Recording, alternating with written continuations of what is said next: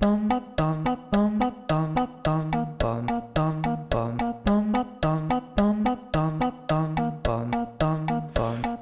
to the choir room. There's always room for you. If you're a fan of Glee, then you're a friend of me. Hello, and welcome back to the choir room. I'm so excited to be back to talk about this episode. We are on episode, 9 of season 6. Oh my god, we got 3 episodes left. This is insane! Episode 9, season 6, child star. I mean, I feel like we should have had a child star guest. I don't know. I feel like the energy of Myron Muscovitz, I don't even know if we're going to be able to do it justice in this episode. I'm really excited to talk about it. But of course, I'm not alone. I am joined by Matt. How are you? I feel like we've been doing so well so far of having great guests on. I don't know that we need to resort to having children on just to fit the theme of an episode. Child labor. Yeah, I don't know how that would work. I think, Zoom school is in session and whatnot. I mean, I don't know, maybe now is the time, who knows.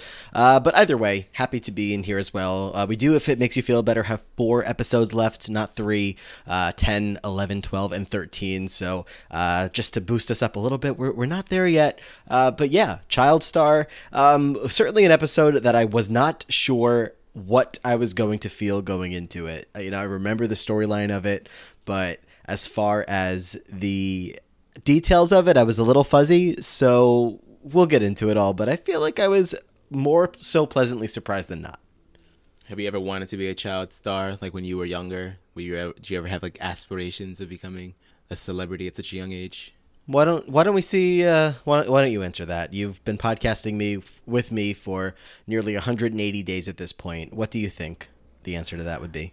Well, I mean, based off of how I know you now, I would say no, but that doesn't mean that was a revelation upon getting older. I don't know a lot about child Matt, so who knows? But I'm going to go ahead and say no based off of the energy that I'm getting right now. Sounds good. We'll go with no. No, I can't think of anything that I would have wanted to have been super famous for, known for, or anything like that. I think the most that I might have been able to give you would have been a childhood dream of being a New York Islander one day, which does not count. Aww. But that was probably the closest aspiration I had to being a well-known person, I guess. I certainly had aspirations. I loved all of the Disney Channel shows and shows on Nickelodeon, and I wanted to be on them so bad. I just thought that the comedy of those shows was just so funny. I felt like I got it so much. I just loved it. Mm-hmm. And I remember there was this advert that played on the radio one time. I was in the car with my grandma and my sister, I believe, and it was do you want to be on the Disney Channel? Do you want to do this? Then come to this place to audition for some people. Yeah, that sounds familiar. That does. Mm-hmm. And we went over there, my sister and I.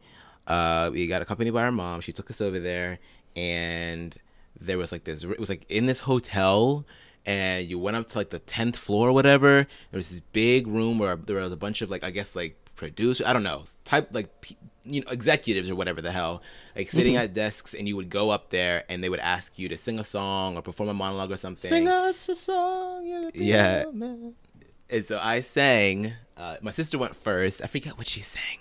But I sang. Miss Gisela Fane should have been mine. Exactly. Never even knew. I held the note out the entire time. I think this was before kissed Glee, a girl though. just to try it. I feel like this was freshman year, so I feel like this was either before Glee or it was the beginning. Glee was not a staple at the time, but yeah, I sang the sweetest sound from Rodgers and Hammerstein's Cinderella, the Brandy version, of course, and I got a callback. My sister did not, however. I guess because her audition just wasn't as confident as mine or whatever. And so the next weekend they brought us back and we went into this meeting. It was just me, my sister, and my mom and the guy that called me back. And he's yeah, so we want to bring all the people that we gave callbacks to this seminar, whatever night it was, and you'll get more information on the next step of the process. And so we go back to the hotel maybe about 2 days later for that evening seminar. And then it turns out to be like a bit of a scam. It's like you have to pay this agency like $3,000 and they'll fly you out over to LA, and then you get the opportunity to audition in front of more people. So literally it was like a gigantic scam that some people probably get lucky enough to get, some sort of like connection or whatever.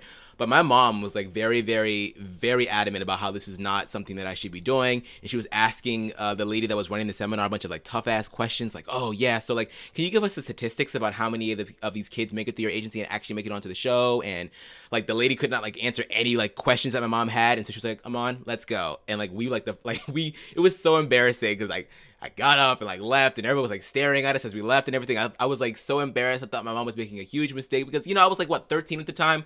I thought this was gonna be my big break, but my mom knew better and was like, Aman, no, you never should have to pay to audition for anything. You never should have to pay that. And of course now I know that as an adult, but yeah. Yeah, if you're gonna make it as a child star, I think the parents have to want it just as bad as the child does. Essentially, like it has to be like, the parents have to want to bring you to all of these auditions. And like, I'm sure that your mom knew that you had potential to make it onto these shows. I mean, look at you now. I can easily see the same energy that you have these days being there when you were a kid. So I think your mom could have probably seen it for you, but who knows if that's, it sounds like that's not ultimately what she was looking for you to get out of your young life. But the ones that do, the parents that do have that drive, which honestly I've always felt like is more for selfish reasons, like for them rather than for their kid. I mean, I don't know if that's a hot take, but that's usually where it lies. Just at my job, I've had a couple of different TV and movie shoots come through, and there's of course always tons of extras on set, kids and their parents, and those kids like are the ones who like, it's almost like their job, like they're young kids, and they like, I don't know, it's such a strange industry when you involve kids in it. And just even talking about Disney Channel, like the child stars that grow up on there, and the way that like some of these people like Miley Cyrus, Demi Lovato, some of the Jonas Brothers, or maybe all of them, they're our age essentially, maybe like a couple years older, younger, but like they've already lived like the longest life possible, and they're like they've already had almost their entire careers, and now it's like all right, we probably should do more because we're still so young. It's crazy. Yeah, I can't imagine like having to go through all that process of auditioning, because like I can only imagine just how competitive it is. I also auditioned for American Idol one time, and that arena is so much different, because like that, like they like how you see American Idol and like they go to different cities and then they show like this big ass pool of people. So that's like the very first round where you have to like actually audition for a bunch of producers, and then if you make it past that round, you get one more round. If you make it past that round, then you make it onto like the actual show. Mm-hmm. And I remember like being in the group, and there was this one girl, and she was so like, you could tell that she had been auditioning for years or whatever, and she knew like the right kinds of questions to ask people, like get in their head. And she was like asking me what kind of song I was going to sing, and I didn't know if I should tell her or not. And then like when she went up and auditioned, because you auditioned like a group of 5, and then she went up and auditioned with whatever song she was singing, and she went up to the producer and like caressed his cheek and everything. And like it was like my first experience with like hardcore competitive action, like auditioning. And of course she made it through to the next round, and nobody else in my group did. And I remember being so like fucking jealous of her. But like, yeah, man, I was in it when I was younger. I really, really, really wanted it. But yeah, I feel like that sort of bug, that like acting bug or whatever, while it's still there, it's definitely not to the extent of like when I was younger. So Myron Muskovitz, I am not, but I totally empathize with his positioning, because I feel like I was there at some point. But yeah. And Jewish you are not, so Jewish, you are really I am not, no. No Myron Muskovitz. I mean, I could have had a bro mitzvah. I don't know about no bar mitzvah, but yeah.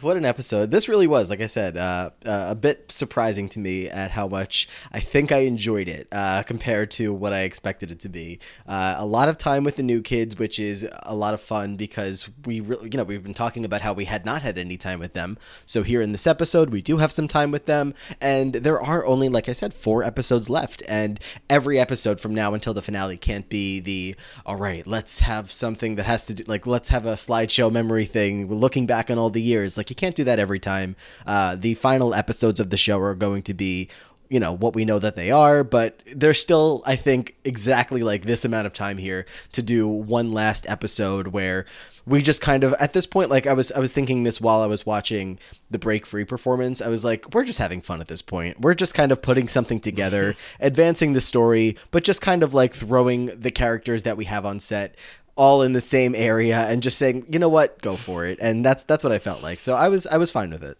They just threw caution to the wind and said, let go, let God.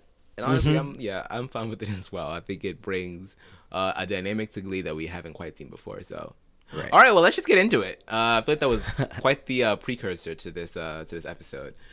So Sue is running gym class. I don't know why, because she's the principal, but nevertheless, she's busy berating the entire gym class. And she says, "You think this is hard? Try consuming your own twin in utero. That's hard." And I could definitely see Sue being the type of person to consume their own twin in utero. I could just see it. Is that how that works? You figure that out later in life? Like, you look like the type of person that might have eaten your twin in utero. I mean, it happens. Sometimes the dominant twin just eats all the food and that other twin just fades away. It's really sad. Yeah. All throughout the class, we see Spencer has eyes for this guy that we do not know his name yet, but he's like, busy like giving him the eyes, trying to impress him with sit-ups and like rope climbing and all sorts of stuff, like just doing his damnedest to impress him. Roderick, however, is up next for the rope climb. Of course, Sue is going to throw a bunch of fat jokes at him as he's trying his hardest, and it doesn't help that like the whole gym class is like crowding him as he's trying to get up there.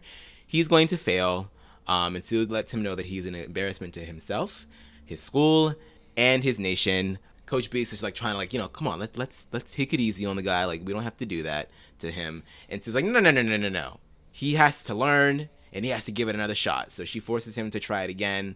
And of course it just does not work very well. That shit, I've never had to do that shit in class ever. So this seems like kind of unorthodox to me, but so be it.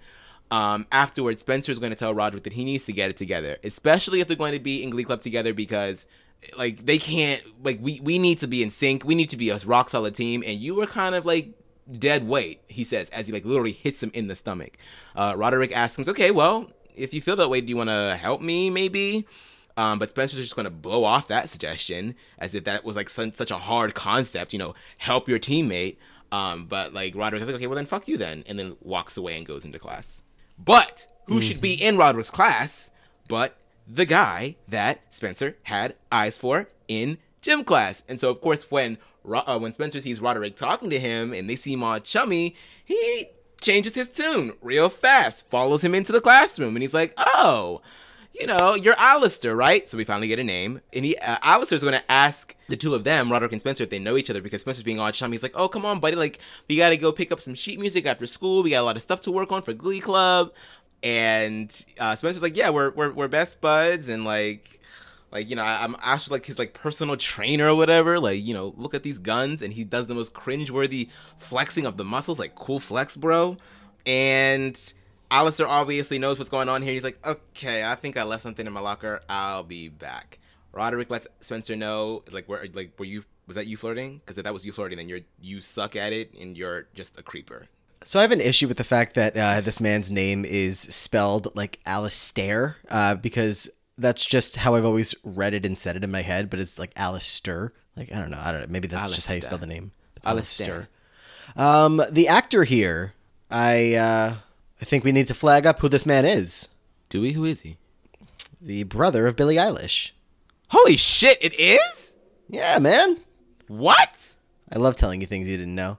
Yes. His name is Phineas O'Connell. He goes by the name Phineas. I've seen Phineas before, but he doesn't look... What the This man has blown up much bigger since the Glee days, just like a couple of these. I mean, Laura Dreyfus as well, of course. The new shit, Glee that kids, they is him. found some people there. Yeah, Billie Eilish's brother, and he's worked on a lot of, I believe, her music, and I don't want to go too deep into his career because I don't know too much about it, but yeah, that's who this man is. Holy shit.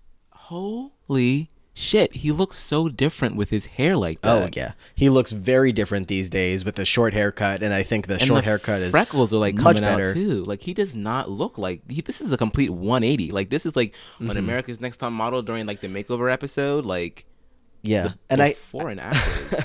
I had a note where later in the episode, I took a guess as to how old he was because later in the episode, like of course, this is going to be a running storyline here with Spencer and this guy.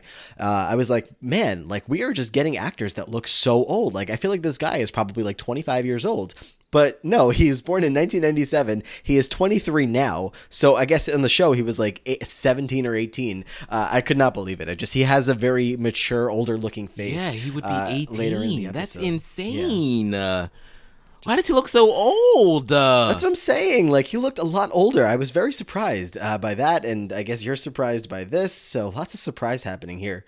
To back it up a little bit, Sue is terrible. No surprise there, but we're getting some final days of Sue Sylvester being awful, calling them sloppy babies. She calls Roderick Wiggletush as he's climbing up the rope ladder, the rope, whatever. I definitely did have to have the rope climb in, I think it was like elementary school. It did not happen in high school, did not happen in middle school, but in elementary school we had the rope, and it had knots on it, so you could like climb it a little easier. I knew that back then I couldn't. If you gave it to me today, 100%, I'll be at the top. For some reason, like my upper body strength is like the only strength that I can count on these days in my life. But what else? This is so Spencer finding himself some love here in Mr. Billie Eilish brother. I'm like, whatever else. So floored by this. This is insane to me.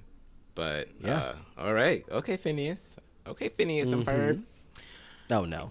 There's 104 days of summer vacation, and school comes around just to end it. But the number one problem for our generation is finding a good way to spend it. That is one of the best. Phineas and Ferb. Right, I'm singing a title sequence. That is one of the best freaking theme songs ever. So good.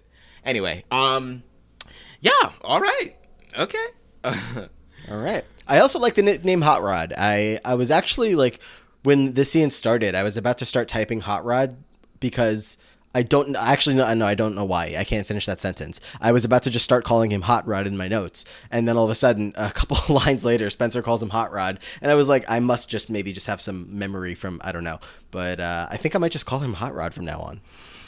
All right. Superintendent Harris is back at the school for, like, I guess a checkup to see how things are going with Sue as principal. And she's letting him know that, everything is pretty good. The test scores have skyrocketed, but they've also become the most tech-savvy school in America due to the personal relationship with the Koch brothers, who generously donated a special ops drone, which should be flying by right now. And of course, the drone that we saw in the Hurt Locker is still patrolling the school, having all the kids terrified. But this is all in a bid that Sue is going to make. She's like, I have humbly submitted myself to the United States Principal of the Year award. It's the type of award that would make a resume sparkle. The icing on the cake after all of my years here at McKinley High. And Superintendent's like, oh, wait, so are you trying to leave? She's like, oh, no, absolutely not. Don't believe everything that Becky Jackson tweets. But I do need a letter of recommendation from you. And the superintendent, I mean, he's happy to oblige her, even with like all of the very, very heavy-handed adjectives that she uses in the letter that we get to see. But he does have to ask her a favor in return. We head over to the auditorium, and Sue is introducing this little boy to the Glee Club. His name is Myron Muscovitz, and he is Superintendent Harris's nephew. He is going to be celebrating the most important day in a Jewish boy's life, his bar mitzvah, which of course Rachel was like, oh, I love it. But here's the catch. He is a performer, baby, and he is putting on a show, and he wants the New Direction's opinion on the number. And so they're there to, give him any pointers that they can. And Sue is like, I just want to express one more time that this is the superintendent's nephew. Anyway, she leaves, she goes to stage, and then Myron's like, okay, this is just a rehearsal, so just be kind. Lights! Hitman. I just want to point out one of the lines that was in Sue's letter. We don't have to talk about all of them, but like the closing line of that letter she gave to him was, Sue is a personal friend of Michael Bolton. So yeah, like you said, very heavy-handed language used in that recommendation letter. So yeah, Mr. Myron Muskovitz, tongue twister of the year, is here. It's like, this is a character that I have such a memory of, but the fact that he's only in a maximum of 4 episodes, he's in this one, he can definitely be in the next 2, and then potentially the last one if he's out there for that final number. But for some reason I thought he was way more in this last season here, but it's fine. Myron is here on on the set for finally, and yeah, it's time for his bar mitzvah. I noticeably did not ask me about my bar mitzvah, but it's fine. But yes, I had one, and it was nowhere near as elaborate how as was this. your bar mitzvah, Matt? Oh, It was nowhere near as elaborate as this. All I wanted in life was like a sweet 16. All I got was a bar mitzvah. No candles, nothing like that. It was very lame. I had gone to Hebrew school for, a couple years of my life because my grandparents wanted me to. My brother, whom I don't know if he can hear me right now because he's actually up here with the next room over right now, but he got lucky and didn't not have to go to Hebrew school, but it's fine. So I had my bar mitzvah, when I was 13, of course. The only things that I remember from it are the great amounts of money that you get, and the bowling that we went afterwards, because my uncle was the manager of a bowling alley, so we went there, and I just, spent the entire time showing off how cool it was that I got to go to the back area to play whatever music I wanted to, because of course I had access to it. So, oh man, I was the coolest kid in town for a variety of reasons for that one night only. But I would have been 10 times cooler if I had a show going like Mr. Myron Muskovitz did. But no, it's fine. I'll take what I had. And Myron's going to hit us, with this performance of Lose My Breath, which honestly, this boy kills. I know. I've been to both a bar mitzvah and a bat mitzvah in middle school. It was lots of fun. Mm-hmm. We did like the whole Hava Nagila Hava type deal stuff. And it was a lot of fun to sort of like be immersed in that culture, because I really didn't know much about Jewish or Judaism until I had a few Jewish friends, so it was really cool. I'm glad to have been a part of such a formative experience for 2 people. Baby boy, you can lose my breath. Ooh. Can you keep up? Are you not a fan? Look, I'm sure you have a lot to say about this. And how many Beyonce numbers, how many Destiny's Child numbers are we going to have on the show? So to have one done by this small little man who comes in here with a bunch of backup dancers, please let us know how you felt about it. I lose my breath. Like when they tore that stuff off they tore away his top layer, the jaw drop from Sue just makes me like cackle, and he's got like these voluptuous ass dancers up there and he's smacking his little ass, and like I'm like, what? Where did he come from? Like, it's one thing to like be. I mean, I've been around some very talented children. I've been around them before, but this is just like. I felt like I was watching an episode of RuPaul's Drag Race. I was like, this is the Rusical episode of Drag Race. And, like, he clearly is in the top. Like, he's not going home tonight. Like, we haven't pointed out just yet, but I'll use this opportunity to. Kurt and Blaine, not in this episode. They got an episode off. But if you were to tell me that this was time-traveling Kurt Hummel, I would believe you. Like, if we went back in time... No. Kurt Hummel ain't got shit on my wrist. I'm sorry. You know what? I won't disagree, but the energy is there. I just love the varying reactions from everybody. Like, of course, Mr. Shu and Rachel and Sue were just, like, gobsmacked. But Kitty is like, yes! And so is Spencer. He's like, yes! Mm-hmm. Like, this is it. This boy and this performance, they are ready for their own sectionals victory. Like, they don't need the new directions. They could just hop right on into the competition. I'm sure that the superintendent can find a way. He is ready to go. That was something. It's not going to make it to my favorite song of the episode when we get there, I'll tell you that. But a very, very good bid for it, I would say. I do think that it's important to point out that the person that portrays Myron is a trans woman. She goes by Josie Tota now. So when we are referring to the actor, I think it's important that we remember that this is a woman, but as far as Myron is concerned, that is a boy. So I just wanted to make sure that people knew that we were trying to be as respectful as possible. You're teaching me something. I just taught you something. I had no idea. But yeah, she used to go by JJ, and now she goes by Josie. Yeah, she's 19. She's on Disney Channel. I looked into the after career of all of these other people. I had no idea Josie had all this success. This is awesome. Look at us teaching each other so much stuff. It's crazy. But yeah, Myron kills it. It's amazing, and he wants to hear as much when he's done performing. And he asks them, like, okay, so do you have any tips? Do you have any pointers? And Rachel's like, I just want to let you know that, like, you are super talented. And Myron thanks her because he is a huge fan, but he wants notes. And Kitty's like, okay, well, maybe your dancers could have smiled a bit more. And she's like, I told you guys that. Get off the stage, bitches. And like, not very happy with his backup dancers, huh? Yeah. Kicks them right off the stage. I love the dynamic. This isn't the first time that I've seen a child star being a diva on a TV show, but I don't know. It's a good storyline. It works. It makes me laugh. Now, bitches. Myron is going to ask to speak with the adults alone. And he basically says, okay, this stage is great. This is perfect. This is the perfect place that I want to put my show on for my bar mitzvah. And so he asks, not only can he use the stage, but he wants the New Directions to be his opening act. And Rachel is going to try to politely decline, being that they need the time to get ready for sectionals. But Sue, of course, who wants to impress Superintendent Harris, agrees to everything in its entirety. So he can use the stage. He can also have them as his opening act. And yeah, here we are. Yes. Like I said, this episode is quite the okay, let's just throw things at the wall. And again, I don't mind. It's just let's throw in such a wild card here of Myron, of this isn't just like another person, another adult.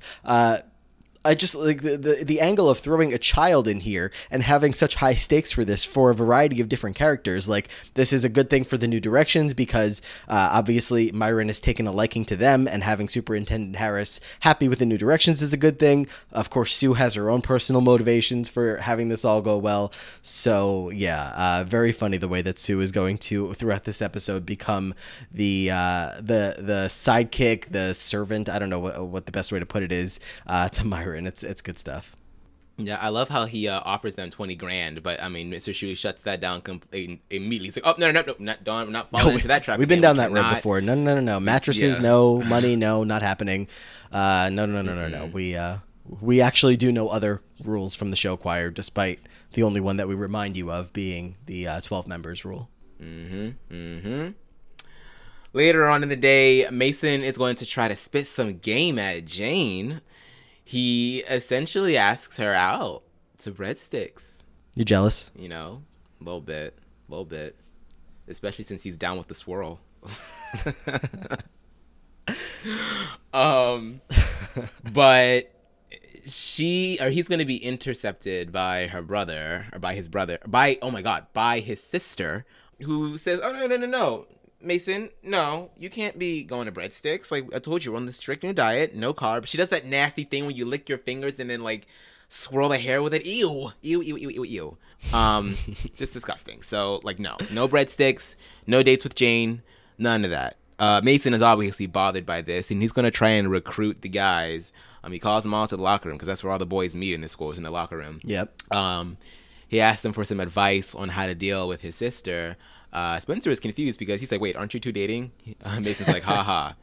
And Spencer's like, wait, no, aren't you guys actually dating?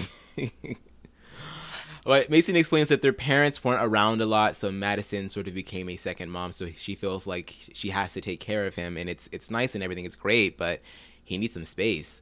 The guys are going to decline. Roger's like, look, you just got finished telling us how crazy your sister is, so why would any of us, like, try to date her and take her off your hands? Like, it's going to be a no from me.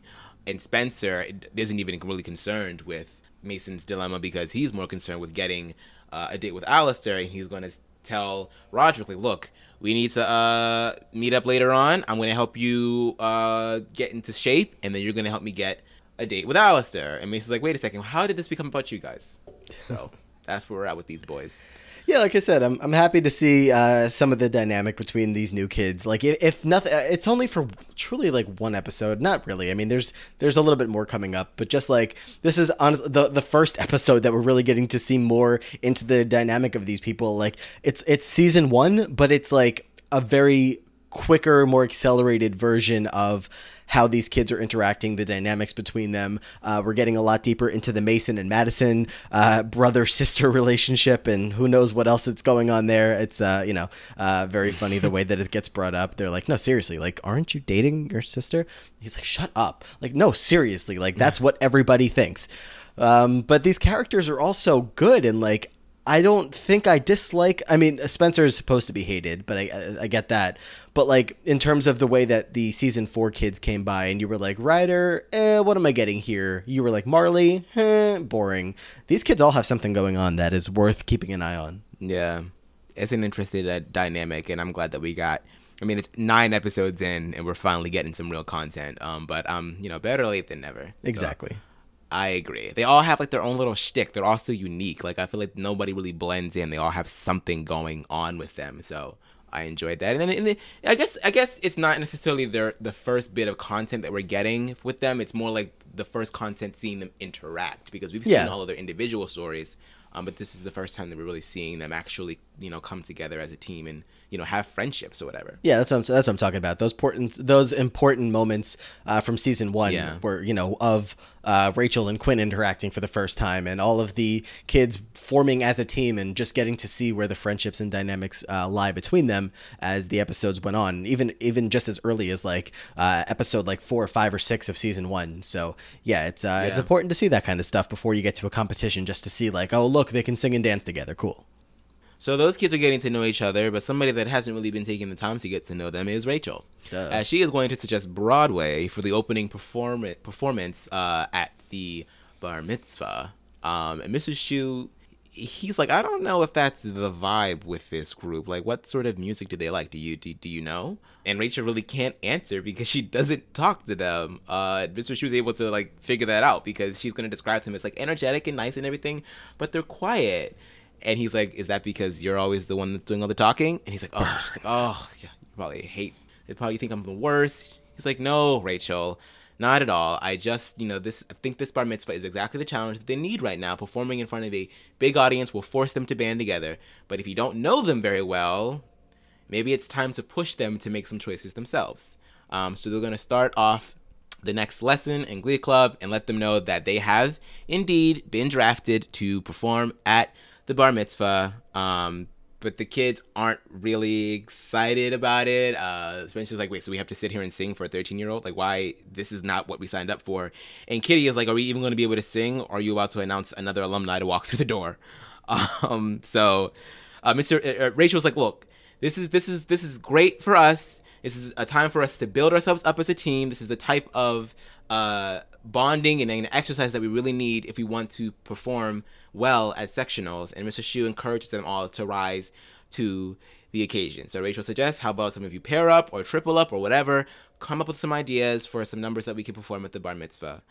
Mason, of course, is going to want to sing with Jane, but before he can even get one word in edgewise, Madison is all up in his face talking about how much time we're going to need to spend together coming up with something. Mason's not paying attention. She's like, hello, come on, let's do this. Sit down. Let's go. Ugh, she's such a cockblock. Yeah, she's funny. She's so funny. Watching her as she's like snapping her fingers in Mason's face, and Mason is like very clearly trying to capture Jane's attention, and Jane like is the whole time like, I wish that she had more of a role in how the story plays out, aside from like just being the girl that was trying to be gotten here from Mason. Like, I wish we got to follow her a little bit more.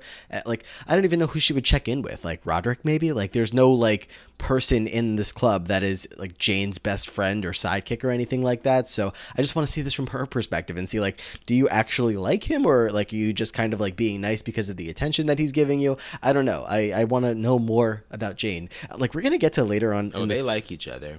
You don't sing head over feet, will you love me tomorrow like that if you ain't feeling that. Do it, partner. I guess. I love that song. I sent a video of myself singing this song to Matt earlier, and I didn't get really a response, so that's fine. But yeah. You probably sounded great. You didn't even watch it? Oh wow, that's so fucked. That's fine. Mm-hmm. That's fine. All right, so yeah, obviously it's going to be a rough time for Mason because Madison is all up in his grill. All up in his grill.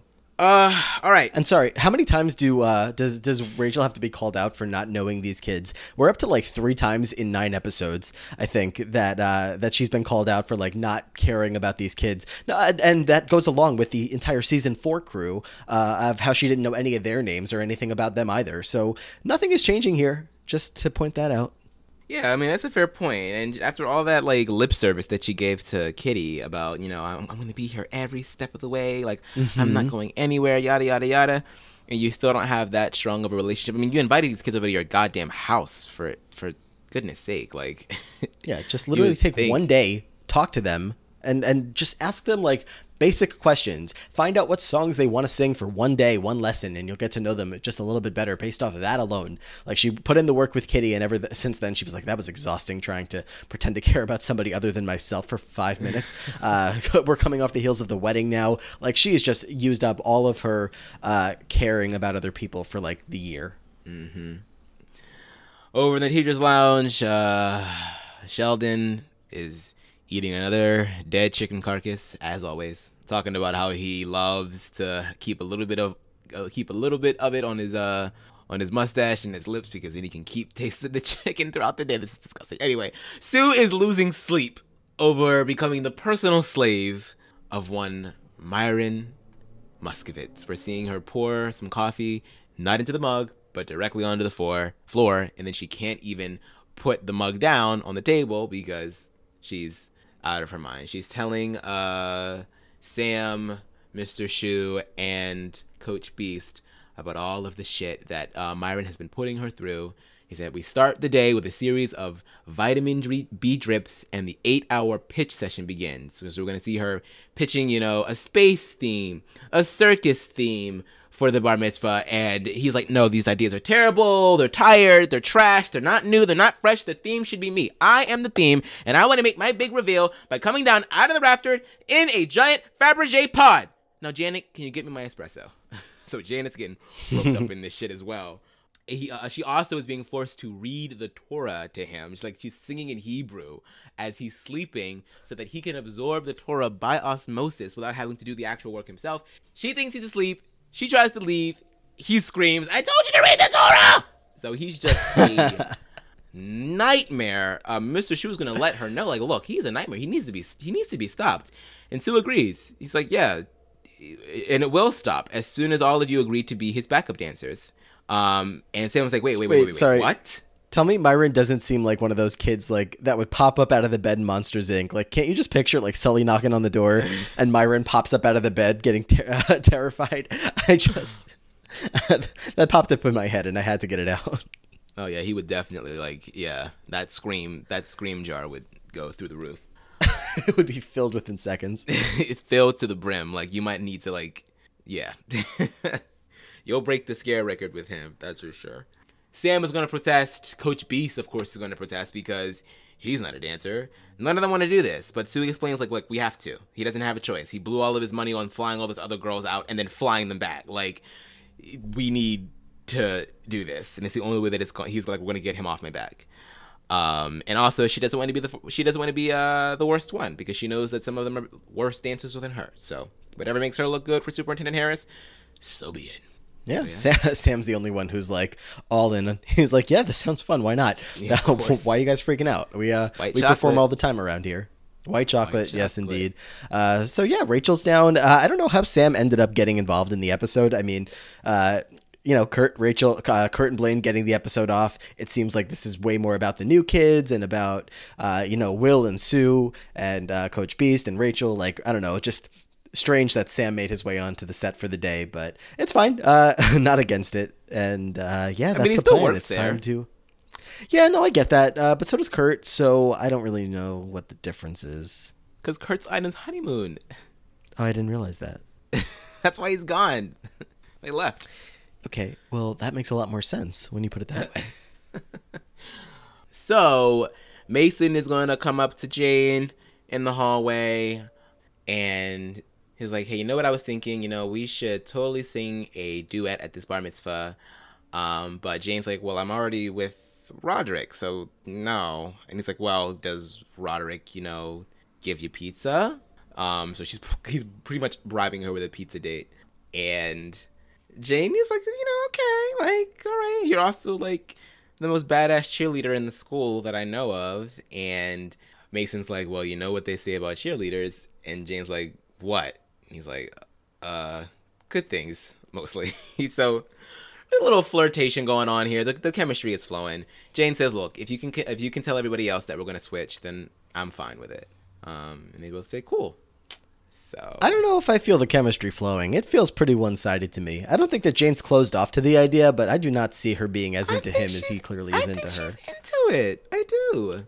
I think she's a bit reserved. Like I said, she's into I don't it. think she's not into it, but I just don't think that she's totally into it. That's just the way that I read it. I mean, we're going to see why she really can't be, because flowers in the attic over here. Right. Yeah, I mean, that's what I'm saying. Like, I feel like just the overall picture of it with, it's even if you're able to get Madison to be okay with them singing a duet together, it's just like, yeah, is this worth it to have to deal with this boy's sister for the rest of the time? I don't know about that. Yeah, it's a lot. My sister does not behave this way for me at all. So we're going to go over to the gym. And Spencer is just not being a good coach at all. Like, Roderick is trying his hardest to get up the rope, but it's just not working out. Roderick says, look, this tough love that you're doing right now, it's not really helping. And Spencer says he needs to be less sensitive. Roderick's like, I'm not sensitive about this. I'm used to this kind of stuff. Like, I've been teased and taunted about this my entire life. And Spencer's like, okay, well, then you just need to suck it up then. You just need to be more like the guys on the football team. And Roderick's like, I'm not on the football team. And Spencer says, oh, well, that's because you're fat and you're lazy. Mr. Shu is going to be in the doorway of the gym watching all of this goes down. Roderick is like, okay, well then, you're just such a dick. No wonder you can't get a date. You're just an asshole. He walks out. Mr. Shu does his usual, half-hearted ass checkup on bullied students. Like, oh, are you okay? And Roderick keeps walking.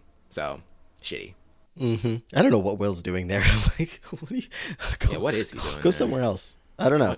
Just like lingering around school. You're not even working here right now. You're not even getting paid to be here. He's just always looking to save the day with somebody. But whatever. Spencer and Roderick. I don't know. I'm not sure if I have any strong feelings about this pairing. Obviously, Spencer kind of sucks throughout all of this as, he's offering to help. And then all of a sudden he turns around and he's being a total jerk to Roderick. And, we get what he's looking to get out of this, but he's doing a terrible job at it. So it's just kind of like, I think in terms of the new kids storylines, I'm way more here for the Madison, Mason, Jane side of things than the Spencer Roderick trying to climb a rope thing. But it's fine. Mm-hmm. Over at lunch, Mason's going to come up to Roderick. I mean, as if Roderick isn't having a bad day enough. He lets him know, okay, so, hey, change your plans. You're going to sing with my sister, and I'm going to sing a duet with Jane. And before he can even really say no, Mason leaves him. Roderick's like, I don't want to do that. Hello? I don't want to do that. Then Mason goes over to Madison and says, okay, change your plans. You're going to sing with Roderick, and I'm going to sing with Jane. And Madison's like, why? You already sang with her during Jagged Little Tapestry Week. I'm like, yes, they did, honey. Yes, they did. And Mason's like, well, I just thought we could do it again, and I kind of want to go out on a date with her as well. And Madison's like, oh, no. You don't want to do that. Like, first of all, she's a total stage hog, and she has big ass hair that she likes to upstage everybody with. Like, no, it's not gonna happen. And Mason's like, no, like, are you insane? Like, I want to sing with her. And Madison's like, no, I won't allow it. And he's like, this is not really your decision to make. For once in your life, quit being so darn controlling. Something snaps in Madison here. Fine, see what I care. I certainly don't want to be controlling. And while you're at it, why don't you just never listen to me again? Like that time I told you not to eat an entire bag of sugar-free gummy bears and you had diarrhea and everyone thought it was a mudslide. And out she goes. Madison, come on. Jane comes up and says, "Look, I think it'd be easier if I just sang with Roderick." Throughout all of this, there's this guy that's behind them in the lunch line that is getting increasingly frustrated because Mason cuts in They keep front, cutting him. and then Jane cuts in front. He's like, "God, can you guys stop cutting?" I think it was. You're watching it, right? Was it a football player? I mean, I think it. I don't think so. He didn't have know. a Letterman's jacket on. I think it was just a regular ass student. Okay, if it was a football player, it would have been, filled with more slushies or something to get them out of the way. Have these kids been slushied yet? I don't think so. No, only Rachel got slushied. These kids got to get some slushy in them. We'll see if that happens. I don't remember, but definitely keeping an eye on that towards the end of this season. Madison McCarthy is so damn iconic. Is she not? Is she not?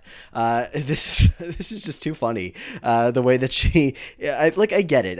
We're learning more about the dynamic between them throughout this episode, about how he means a lot to her because of the way that things happened as they grew up and blah blah blah.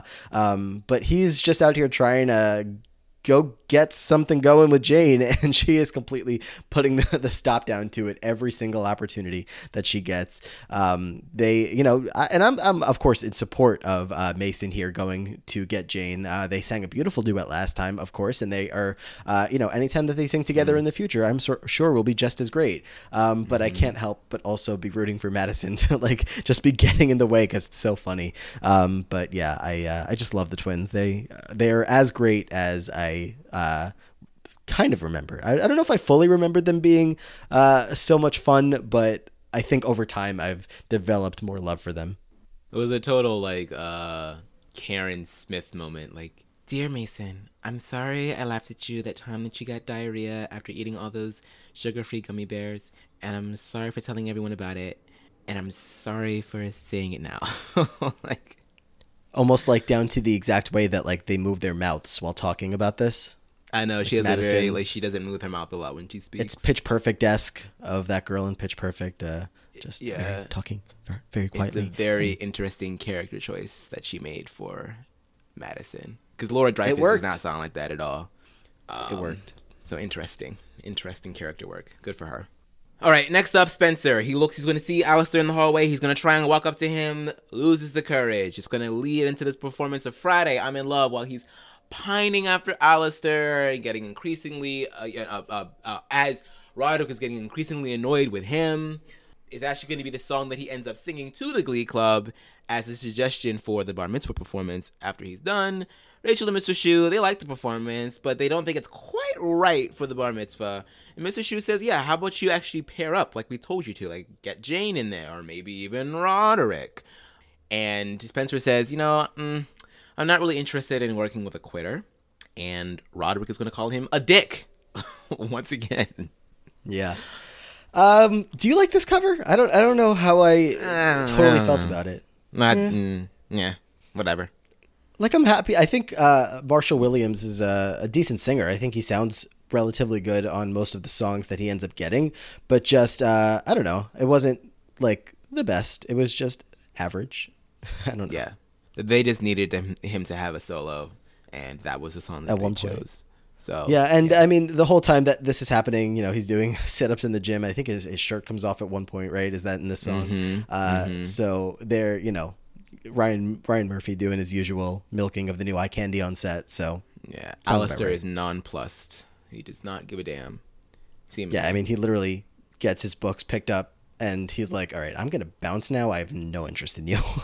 Right. He's just, which is funny because I don't know, just the fact that I'm acting as if we know every single student in the school, but there's usually a limited number of kids that are out in school, so I think it's natural that they would be drawn to each other, not from a romantic sense, but just maybe from a hey, let's talk, be friends. They're probably both into the same. I'm assuming that he's. Do we know? Maybe I'm making an assumption. Forget I said that.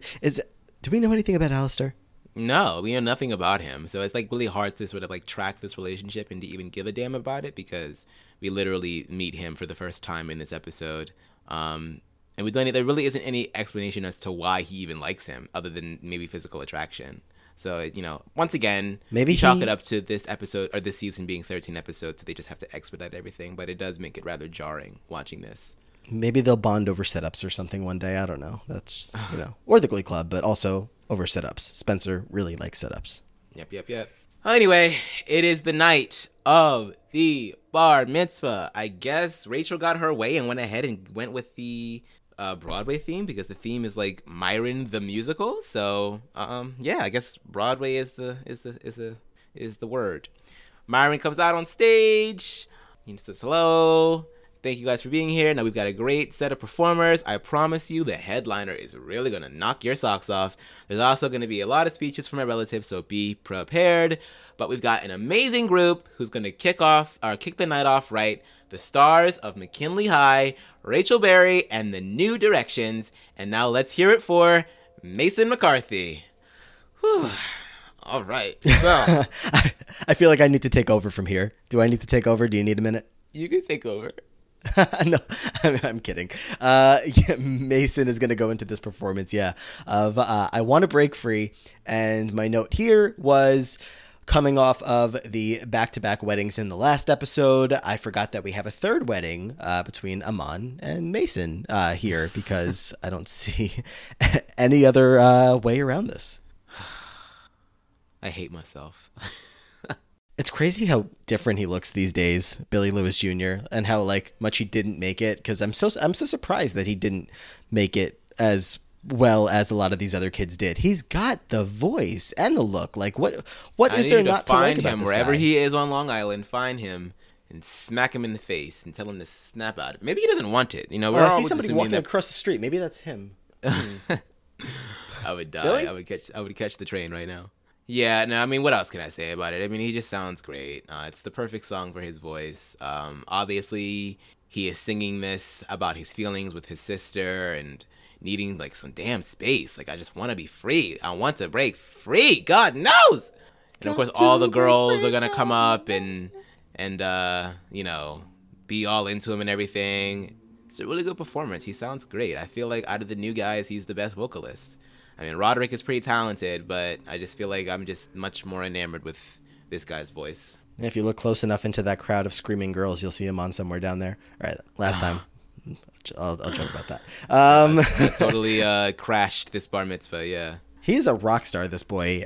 He's really got the skill.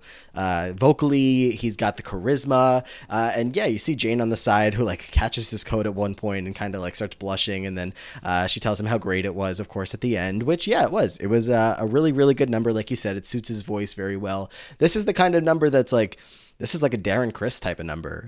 Maybe not the exact song that they would have given him, but just the ability for I don't know. I just feel like it's not very common that you're going to get a male solo. Kurt gets his, Artie gets his. I just feel like the honor here of getting an actual good solo for Mason is maybe I don't know. Maybe I'm overthinking it because Roderick obviously got one when he auditioned. Spencer just got one in this episode, but this one's obviously 10 times better than those. So I just I feel like they gave him the space here to work of the whole stage. He was the lead performer at the bar mitzvah. I don't know. I just feel like they saw the potential that this guy had and probably thought that he was going to make it. Yeah, definitely. Yeah, I feel like all the new guys got their solos in this episode. I don't think, do we get a Kitty solo at all? She gets a little bit later in the in Cool Kids, but not a exact solo. Yeah, that's more of a group number. I can't remember. Maybe it'll be in the next couple of episodes. Be like the Cool Kids, like the Cool Kids. Anyway, after the performance, Mason is getting changed into his next outfit for the next number, and Madison's gonna walk in. He's like, I already know what you're gonna say. Madison's like, no, you don't. And she pretty much apologizes. She's like, look, I know that I can be a little crazy. And Mason says you're not crazy. Madison gives him a look yeah. He's like, yeah, I mean, you're a little nutty. But Mason wants her to know that he's always going to need his twin sister, but he just needs a little space, so that that she's not the only one in his life. And Madison admits that it did make her a little jealous when she found out that he did have feelings for Jane, because not being the only woman in his life was sort of it made her feel some kind of way. But mostly she was relieved because now she doesn't have to look after him as much. It's not that she always wanted to. She felt like she had to since their parents weren't around a lot. So she's trying to give him his space. She hears him. So they hug and everything. But she's like, okay, I just have to say it. She's such a stage hog. She really, really is. So she's still not 100% in on Jane, but she's, willing to back off if he's really, happy with her or wants to be happy with her. I'm 100% in on them. Their relationship is just, it's a joke, of course. Aren't you guys dating? Like, it's funny. But like the fact that in such a short time that they can grow like such like fans, because I feel like I'm not the only one. I know Matt Gagan came on here as well back in episode 2 talking about how much he loved them. Like, I'm pretty sure that a lot of Glee fans have love for these characters, and maybe correct me if I'm wrong if you're out there and you're like, no, I couldn't give two shits about them. That's totally possible, but no, I definitely think that in a very short time these two grew a bit of a fan base, and that's of course the sole reason for Laura Dreyfuss's future success, because of this star shining role here on Glee. It has nothing else to do with any kind of other talent she might have. It's only because of how big the Madison McCarthy fans were.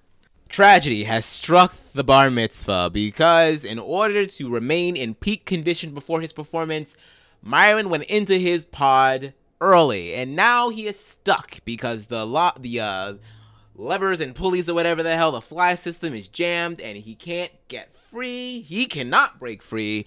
Sue is like, we need somebody to help. Somebody get up there. Somebody help him. Spencer, how about you use your shapely thighs to waddle up that rope or whatever? Kitty's like, can't we just get a ladder? I'm sure there's one in here somewhere.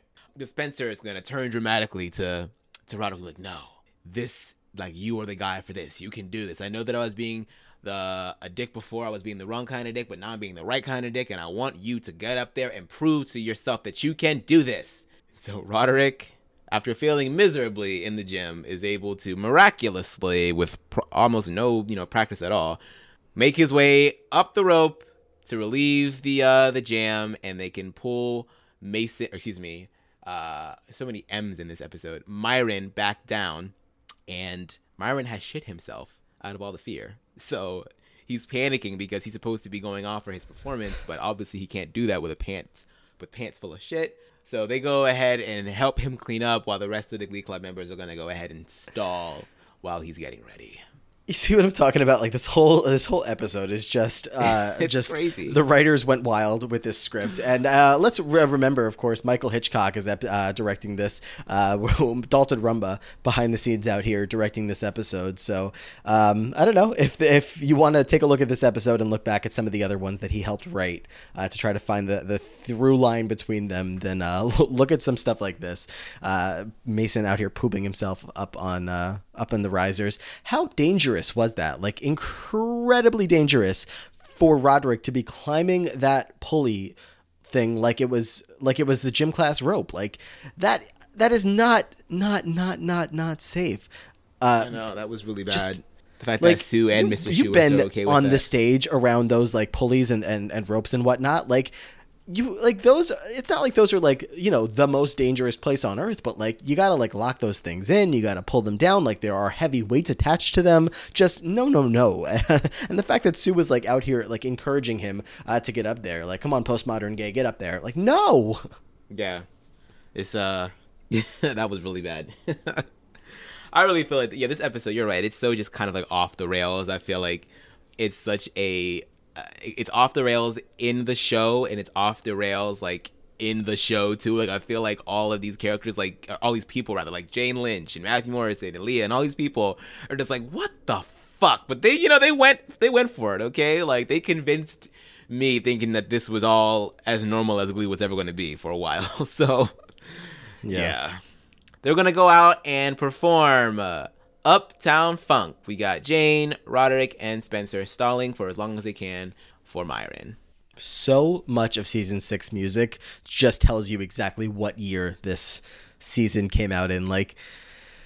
A lot of in this episode, thinking back to so many songs they've done this season, they're just hitting it out of the park with all the Ariana Grande. We got some Uptown Funk in here.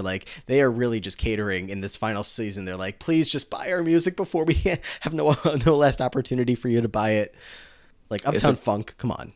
It's a crowd pleaser though. Those old I saw them old grandmas up in there getting it down to some Bruno Mars. Oh, for Yes. sure. I mean, in this exact year, absolutely, Uptown Funk is a crowd pleaser. All of us, like, don't a Which single one person is out here try to better? deny. Uptown Funk or 24 Karat Magic? Oh, just like the song. Mm-hmm. I mean, like right now, I would say 24 Karat Magic. I think too. Yeah, But I agree. at the time, how could anyone go wrong with Uptown Funk? Because So, they came like, out again, I get it. pretty close to one another. I think like this came out in 2015, and then 24 Karat Magic it came out like the year afterwards. I was like, these songs were so similar, but yeah, Bruno Mars Yeah. is like in his bag But around this time. at the very least, we get like some Jane, Spencer, Roderick vocals on this, and all three of them sound Mm-hmm. good. I mean, maybe I'll slide Spencer to the side a little bit because Roderick and Jane especially sounded really, really, really good. So They I'm did, glad we yeah. at least had this for that. Too hot, hot damn. Also, like, take a look at the crowd. Like, how is this the McKinley Auditorium? Like, where are all the seats? Like, where all of those Yeah, I tables was are? wondering Like, that There too. are chairs there. Like, that's where, like, they're seating there. They just must have, like, covered up all of the chairs with some kind of, like, structure and then put tables out there. Like, of course, you know, the budget doesn't exist because this is, like, the rich kid, the superintendent's kid. But, like, the way that they transformed this whole room, like, you don't even think that you're in the McKinley Auditorium anymore. It feels like we're at some kind of venue. Yeah, I was wondering that too. It looked very like it was like, how did they do all of this? But movie magic, I guess. Yeah. Over in one of the dance studios, they're all running over the steps, the backup dancers. And Sue is just gonna tap out, and Will's gonna ask him like, "Oh wait, hold up, Sue, where are you going? Come on, like don't give up, hang in there." Like they always say, you gotta fake it till you make it. Sue is like, William, in the name of all that is sacred, for once in your life, just stop talking.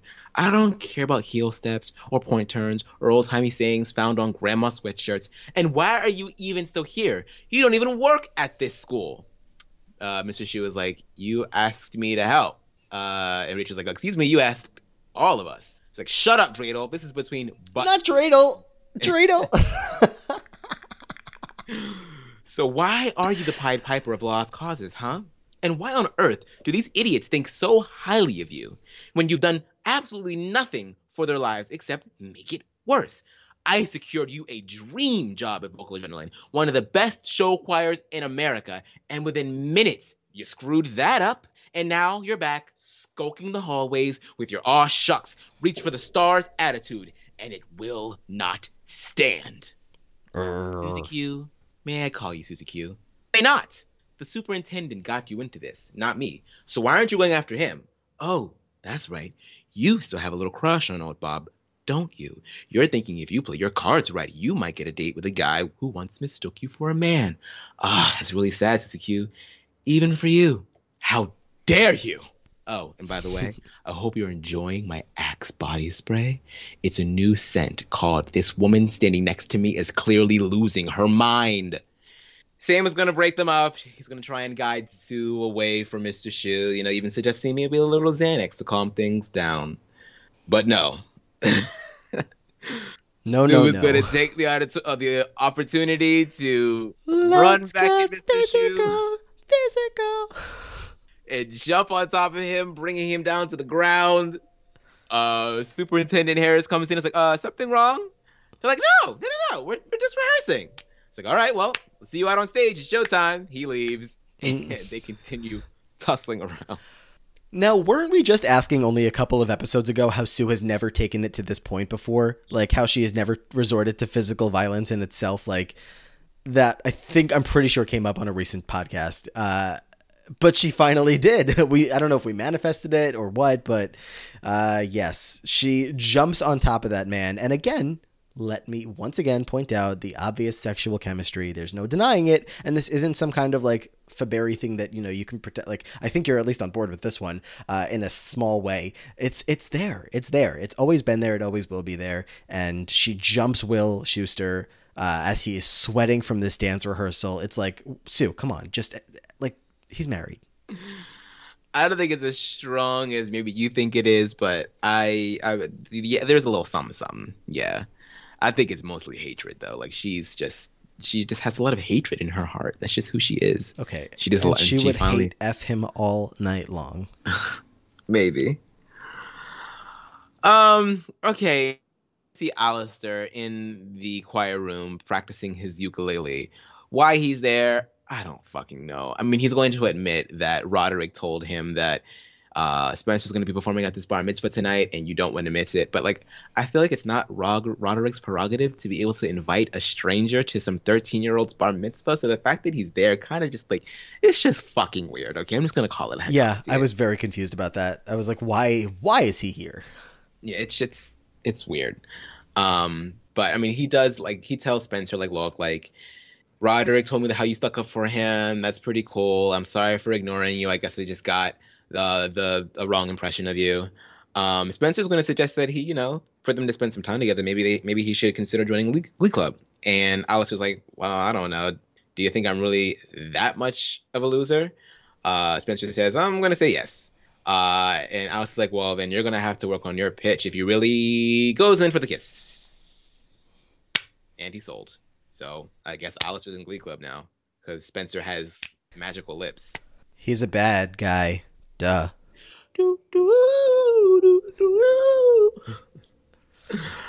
Yeah, and the fact that Alistair's out here, like, he's admitting, he's like, I had a feeling underneath all that macho snark that you're a sweet guy, and on the outside you're smoking hot. I mean, I'm not blind. You're like ridiculously hot. So yeah, no surprise to see that this ended up working out. I don't know. I don't know that I ship these two. I don't know that I care an ounce about these two. I don't. I'm happy that they're happy. I'll tell you that. I'm happy that they're happy. But I don't give not one flying shit, but fine. Yeah, I'm on the same page. I think Spencer and Mason is probably the true pairing that we're going for here. Spencer and Mason? Get the fuck out of here. That just pissed me off. Or Madison and Jane? Anyway, back on the stage. Finally time for Myron's performance. It is Ariana Grande and Zed's Break Free, baby. Rachel's going to start the performance. This is the one that all the other people are in. Coach Beast is here. Sue is here. Mr. Shu is here. Sam is here. It's almost like a full team for the New Directions if it wasn't like a bunch of faculty members and alumni. But yeah, so many M's. Myron is going to come down from his pod and join in on the performance. They're all wearing these sparkly blue outfits, and Coach Beast gets a little bit of a solo. He takes the beginning of the second verse. We don't really get a lot of Mason here. Oh my God, we don't get a lot of Myron here. I was expecting more Myron for this to be like his, his number, but whatever. If I'm gonna settle between Lose My Breath and this song, I'm glad that Lose My Breath exists. But it's a lot of fun. The crowd is quite pleased. You got glitter falling from the sky and everything, and Myron feels it. Yeah, Madison and Mason was already enough of the M's for me, and then we add in Myron. Like, geez, yeah, that is a lot. But I love the scene before this song gets started of Will and Sue talking, and the feud is continuing from when they just had jumped each other before, and Will is like threatening her. He says that he's gonna trip her when they get on stage. He's like, you're gonna fall on your butt in front of a bunch of 13-year-olds, and she's like, you wouldn't dare. He says, wouldn't I? And then the way that they enter the stage is like just staring each other down, waiting for Will to potentially trip her. And I don't know how Sue would react, but like Will doesn't resort to this kind of like Sue gameplay that Sue uses. Like, he always just kind of sits there and he like gives her an angry look after she says what she says. But like in this episode, he's like legitimately like threatening to like fight back. And throughout this entire song, besides the fact that like there's like 100 people on the stage dancing with like the New Directions, Rachel, Sam, all the teachers, I'm just like watching to see when Sue's going to get tripped on her face. But yeah, I mean, this is, this is the kind of thing that I look at this performance and I'm like, yes, I remember that happened. And that's about all that I can give as far as, conversation about the song goes. Like, no, I'm not going to play this song back in the car and play the Glee cover of Break Free. But this is like a moment. I actually want to hear the rest of this song because I don't think I've heard the full, the full album version, because apparently Coach Beast gets a few more solo lines in there. So I would love to hear him sing a little bit more. Also, who knew that Leah Michelle had some whistle tones? Like when the little that little part at the beginning of the second chorus or the last chorus or whatever, I was like, who the hell is that? I was like, is Ariana Grande on set? I did not know that Leah Michelle had a whistle register. That's insane. She never uses it. I was like, floored. Autotune is her friend, I'm sure. It could be. No But way is that her. it sounded natural. I mean, Leah Michelle is a talented singer, and some people don't like using the whistle register a lot of the time because unless you really study how to use it, it can be very damaging to your voice. That's why, you don't really hear Mariah Carey doing it that much anymore because she can't, because she spent decades abusing it. And I hope that Ariana does not do that to herself. So if she does have because who's another person who has a whistle register we don't know? Oh, fucking from Paramore, Haley Williams. I did not know this about. Yes, I did not know this about her. And I was looking at some like singing compilations on YouTube, and that girl has a full blown whistle register. I was like, "Are you kidding me? How come you never use that shit?" It's like, and she's got like a bit of a deeper voice too. So I was just like shocked by that. But okay, go ahead, Leah. Go ahead. Well, like I said, overall, this is like I said, this is more of like a moment than a top Glee song that they've ever done. It's really fun though to have all of these different characters on stage together, and I think everybody looks good. I like the blue sparkly outfits. They all look like a fun team. How many people are here? Is this finally 12 people? But a bunch. Have we hit 12? We have can't to even use them.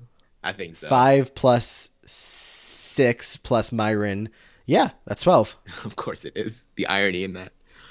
But yeah, they pull it off without a hitch. Great performance. Everybody's happy. Myron's happy. Yay. Yay, yay, yay, yay. Yay, bar mitzvah. Yay, being Jewish. Yay. The next day at school, Roderick was going to come to Spencer and let him know that he's been working out more. He's been eating healthier, and he just wants to thank him for, having his back and really challenging him. And yeah, maybe Spencer wasn't going about it the right way in the beginning, but like the intention was there, and so he thanks him for that.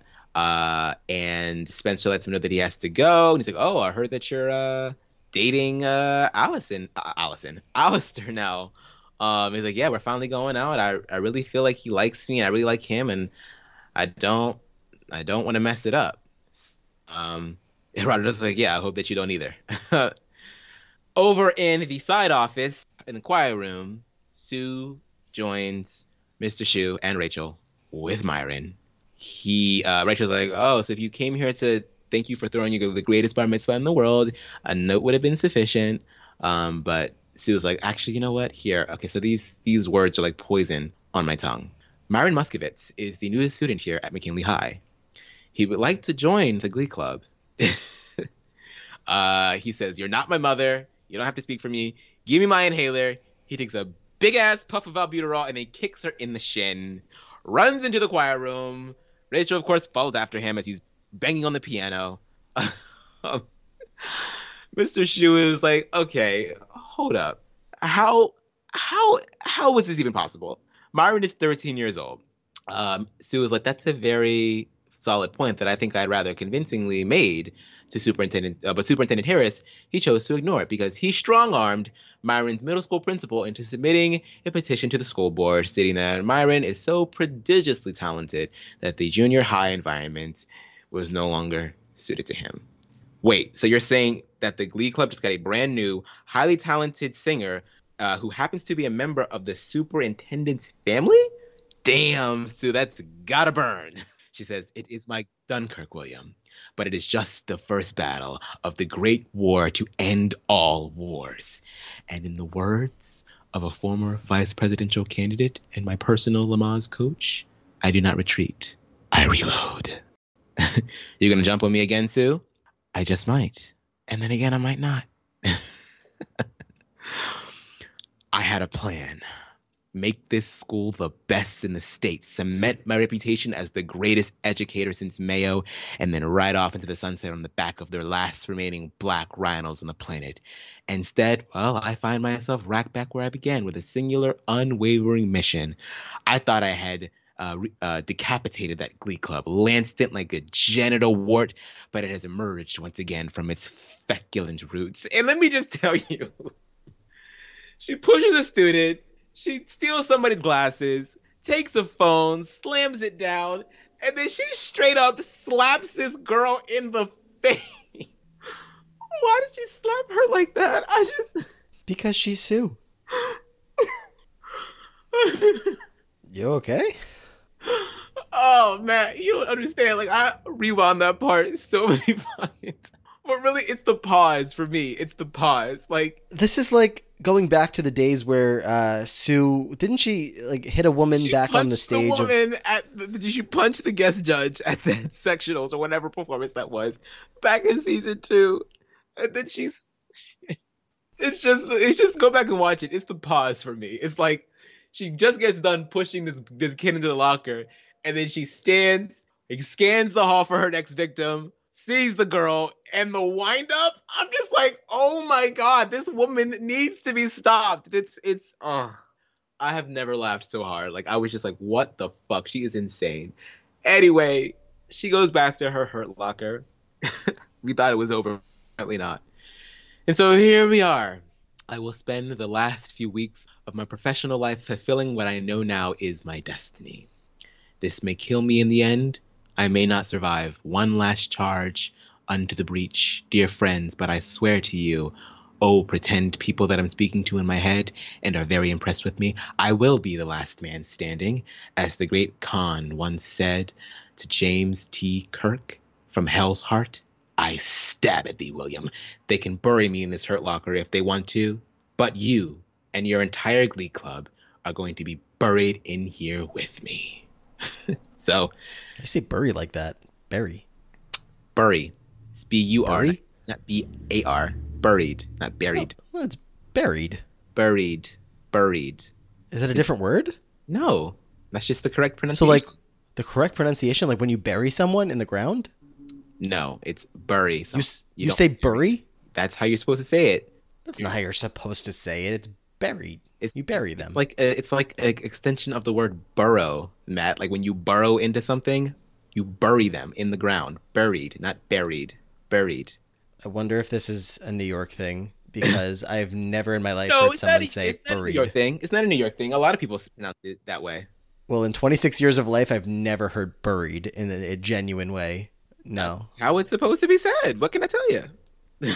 All right, if you say so, I guess you're the boss. I mean, I'm not a like a grammar Nazi or anything. Like if somebody says buried, like I don't correct them, but I don't say buried. I say buried. Like I can agree that it's spelled the way that you're saying it, but never heard anyone say buried. Well, Either way, glad we're getting the Hurt Locker back in here before we close the season out. They put so much work into, putting the Hurt Locker together in the first place. So makes sense that they were going to get a last use of it. Or maybe not even the last. I don't remember if it comes back in the next episode or the next one or after that. I wouldn't be surprised, but either way, happy to see it back here as she takes all these pictures of the new directions, of the new kids, all make their way up to the board. Not Finn. How did I get there?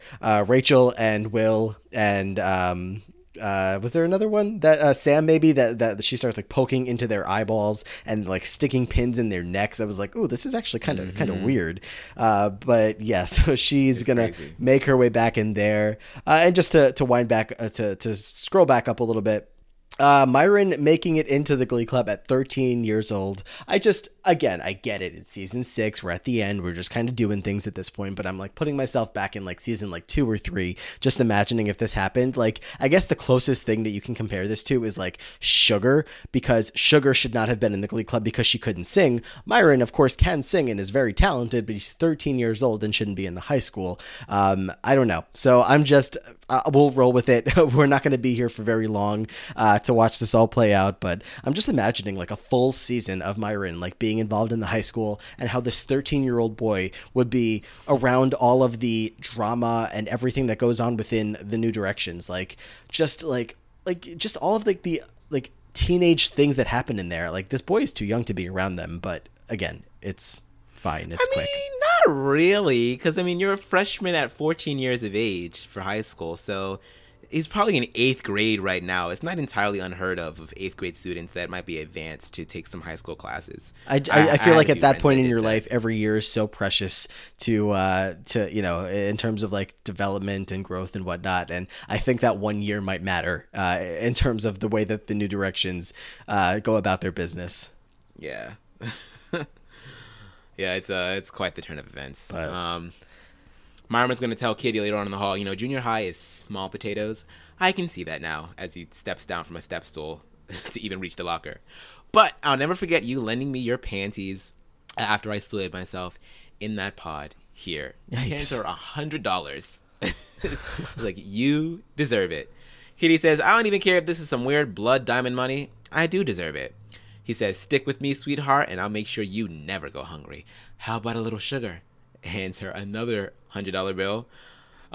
She says, that's a hard no on the kiss, but keep the cash coming and you'll always have a friend in Glee Club. And trust me, kid, you're going to need one. We're going to see Mason trying to grab her ass and she swats his hand away. So Mason is here and, he's just single and ready to mingle, I guess. Mr. Shu and Rachel are having a conversation in the side office. Rachel thinks that the New Directions' luck has officially changed. She can feel it. Now that with Alistair and Myron in the club, we have 8 members, which means we're more than halfway there. Mr. Shu says, every year there's going to be new kids in there. Some kids that will disappear, some kids that touch your life more than others. You just have to do your best and hope to make a difference. She assures him that he made a difference with her, and he assures her the same. He says, I'm serious, Rachel. Sometimes I can't help but look at you the way I did when I first met you. But you've evolved into a very intelligent young woman, and so I'm so excited to be co-workers with you. Nothing makes me happier. She says, me too. They hug, and they get to work. We're going to see New Directions back in the auditorium, this time with Alistair and Myron there, and they are performing Echo Smith's Cool Kids. 9 episodes into the season before we got a New Directions closing number. Man. I know. The first actual closing number for these new kids. And, the way that you can tell, of course, is by the fact that they all end up in matching shirts, which is, you got to do that these days. So the green shirts makes this performance like that helps me like visualize this performance at all times. This is a cute cover. It's good. They, of course, are gelling all together. This team now of, 8 members? Yeah, I think it's 8 members now with the addition of Alistair and Myron. Becca Tobin, Kitty, her adorable little, like when she's in the middle of that circle and she gets the solo, like I live for that part. It's just so freaking cute. She's just like, I wish that I could be like the cool kids, and she's like dancing like in the middle of all of them, and I don't know why, I just love that so much. I'm like Kitty is such a good sport. Like she lost all of her friends from last go around. All of these kids, I think Roderick is a senior. I don't know what the age besides Myron. I don't know what the age is on everybody else, like Spencer and the twins. I don't know if they're all younger, but like I don't know. I just feel like she's like really like her passion she's for the being oldest. Yeah, she's a senior. The rest of them I think are probably like junior, sophomores. Yeah. I don't think there's any freshmen. Roderick is a senior as well, but I don't know if anybody else is as old as them. But point is, this is not her group. These aren't her friends or people that she seems to enjoy being around in the same way as last time. But we saw, just how she has that passion for being in the Glee Club that she was talking about earlier in the season. So I don't know. I'm just happy to see her like dancing around, being happy with all the other kids. And she's probably just wanting to hang out with Rachel, considering Kitty and Rachel have had such a strong bond in season 6. But it is what it is. And then when we close out this song, all I can help but look at, I'm like, so much for diversity, right? Like, you see like the closing shot here. It's like, hi Jane, it's the and whitest everybody it's ever else. been. Yeah, but I mean, they got to pull together as many people as they can, right? So. Did you? A couple episodes ago, we were talking about how they fill out the New Directions. Did you ever remember how they do? No. Well, I do now, but I don't know why I thought that it was 12 people. You see what I'm trying to say? Because I'm trying to say something without spoiling it. Yeah. I see what you're saying. I thought that it was a full set of 12, but it ends up being something different else, and I just forgot. Because I knew that happened, but I thought that was like the last thing that happened. I didn't know that was like what, fleshes it out. But now I remember. Okay. Now, yeah. I was that whole time I was like, how do you not? It's fine. Okay. I definitely remember now. Yeah. All right. Good stuff here. Good episode. Yeah, it was a lot of fun. Lots of craziness, but a lot of fun. All right, let's get to our favorite part of the episode. Favorite songs. Lose My Breath, Myron Muscovitz. Friday, I'm in Love, Spencer. I Want to Break Free, Mason. Uptown Funk, New Directions. Break Free, Myron, Rachel, Sam, Coach Beast, Sue, Will, and the New Directions. Cool kids, New Directions. There's a lot of good shit here. Lose my breath for the spectacle of it all. But then I want to break free because Mason. But then I love break free as well. It's between lose my breath and I want to break free. I don't know what to do. It's fine. We have all night. I gotta give it to... Fuck! Am I gonna choose 2 again? Oh! No, I'm not doing that. Lose my breath. Damn. Because I love me some Mason, but I feel like I've given him so much praise. I feel like you guys know where my heart stands with him, but I can put that aside for now and not let my bias take over and give Myron his just due, because that was an incalculable performance. Your Beyonce bias took over your Billy Lewis Jr. bias. Yeah, Beyonce always wins in the end. Yes. I'm going to give it to Mason, so this will be awkward when he listens to this podcast. All right, that makes me feel better. And sees where the loyalty is around here. Lose My Breath is good as well. Uptown Funk was, even though I'm like, oh, really, we had to do that song, like Jane and Roderick sounded good on it, and Spencer to an extent. I also liked Break Free, but I'm not picking it as my favorite, and Cool Kids is also adorable, but overall, Mason giving me that, like I said, Blaine-style performance of just dramatic, great vocals, and working the whole stage and the whole crowd. That's going to be my pick here, so for sure. All right. Slushy ratings. It's a pretty outlandish episode, but I enjoyed it. I laughed a lot. I loved Sue. I loved Myron. But it's a lot to swallow. It really is. It's hard to accept Myron becoming a New Direction. So I think just for like the level of disbelief that we have to have, or it's just the suspension of disbelief that we have to have for this episode, might be just a little too tall of an order for me.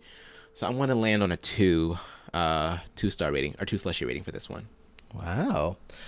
I was hovering around a 2, and then I kind of pulled myself back to a 1, but the more we talked about it, I ended up right in the middle. So the rare occasion here of me giving a better rating than you, I'm only going to give it 1.5 slushies. I think it's not an episode that I'm likely to return to very often, if often at all. But I think, it was another one of those episodes where they just went for it, tried to have fun with, very low stakes at hand. And they ended up pulling out a product that was highly enjoyable by having all the new kids around. Music was pretty good all around. So, yeah, I will land at just 1 and a little extra half slushy on top of it. And that half slushy, I'll throw it directly onto Spencer. All right. Gold star. It's really between... Mr. Shu and Sue made a bid here for a gold star because their feud in this episode was hilarious. But there's also Mason and there's Myron. I'm going to give it to Mason. I like that he took initiative to be with Jane and he told his sister what she needed to hear. He had a fantastic performance and I like him. So there we go. Gold star to Mason. All right. Mason was definitely in my contender list, but there's no need for Mason to have yet another star. I think one highlighting him here is good enough. So I'll look to some other characters. Myron would have been a possibility, but that was a lot to take in all at once. And I don't think I need to give Myron a gold star. I think we can all acknowledge that he was a fun presence in this episode. So I'm down to Madison or Roderick, because I enjoyed Madison a lot in this episode. I really appreciated her for a lot of the scenes between her and Mason. But Roderick hasn't gotten a star just yet, and I don't know if he's going to if I don't give him one now. There's realistically 2 more episodes where I guess it could happen, but this does feel like it could be one of the last chances.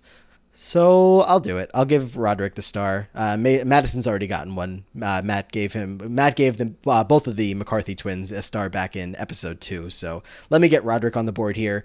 He has a good episode by, this guy takes a lot of shit, right? Like he takes a lot of bullying comes his way, and he's pretty much like, he really stands strong through it all. As far from what we've seen, we don't know deep into his personal life or anything like that, but he's a very good singer. He's been, one of the vocal stars of this club all the way through. Him climbing that rope, while dangerous as hell, look at him. He did it. He got all the way up there and, proved to himself and to Spencer that he was able to do it. I don't know if it seems like he had a hand in pushing Spencer and Alistair together. So yeah, feels like a good spot for Roderick to get a star. All right. I like it. All right. These new directions, they're getting a little shine. All right. Okay. I see you. But all right, that's going to wrap up this week's episode, or today's episode, not really week's episode, today's episode of The Choir Room. Make sure that you're following us at Choir Room Pod on Twitter. You can follow us individually. I'm at Aman Adwin. Matt is at Matt Ligore. Please leave us star ratings and reviews wherever you get your podcasts. We'll read them aloud on the show. Anything else? That's about it. Next episode is we're in for a wild ride coming up next. Luckily, we don't have to do that one alone. We will have a guest coming back in to break that all down with us. So looking forward to the rise and fall of Sue Sylvester. So we are in for, like I said, a wild ride, but until then, slapping that student across the face has anything to do with her fall. I wonder. I wish I had some kind of Jewish goodbye. I could just say shalom, but I wish I had some kind of something to prepare for the end of this episode. So I flopped on that. But yeah, bye. Until next time, we'll glee you later.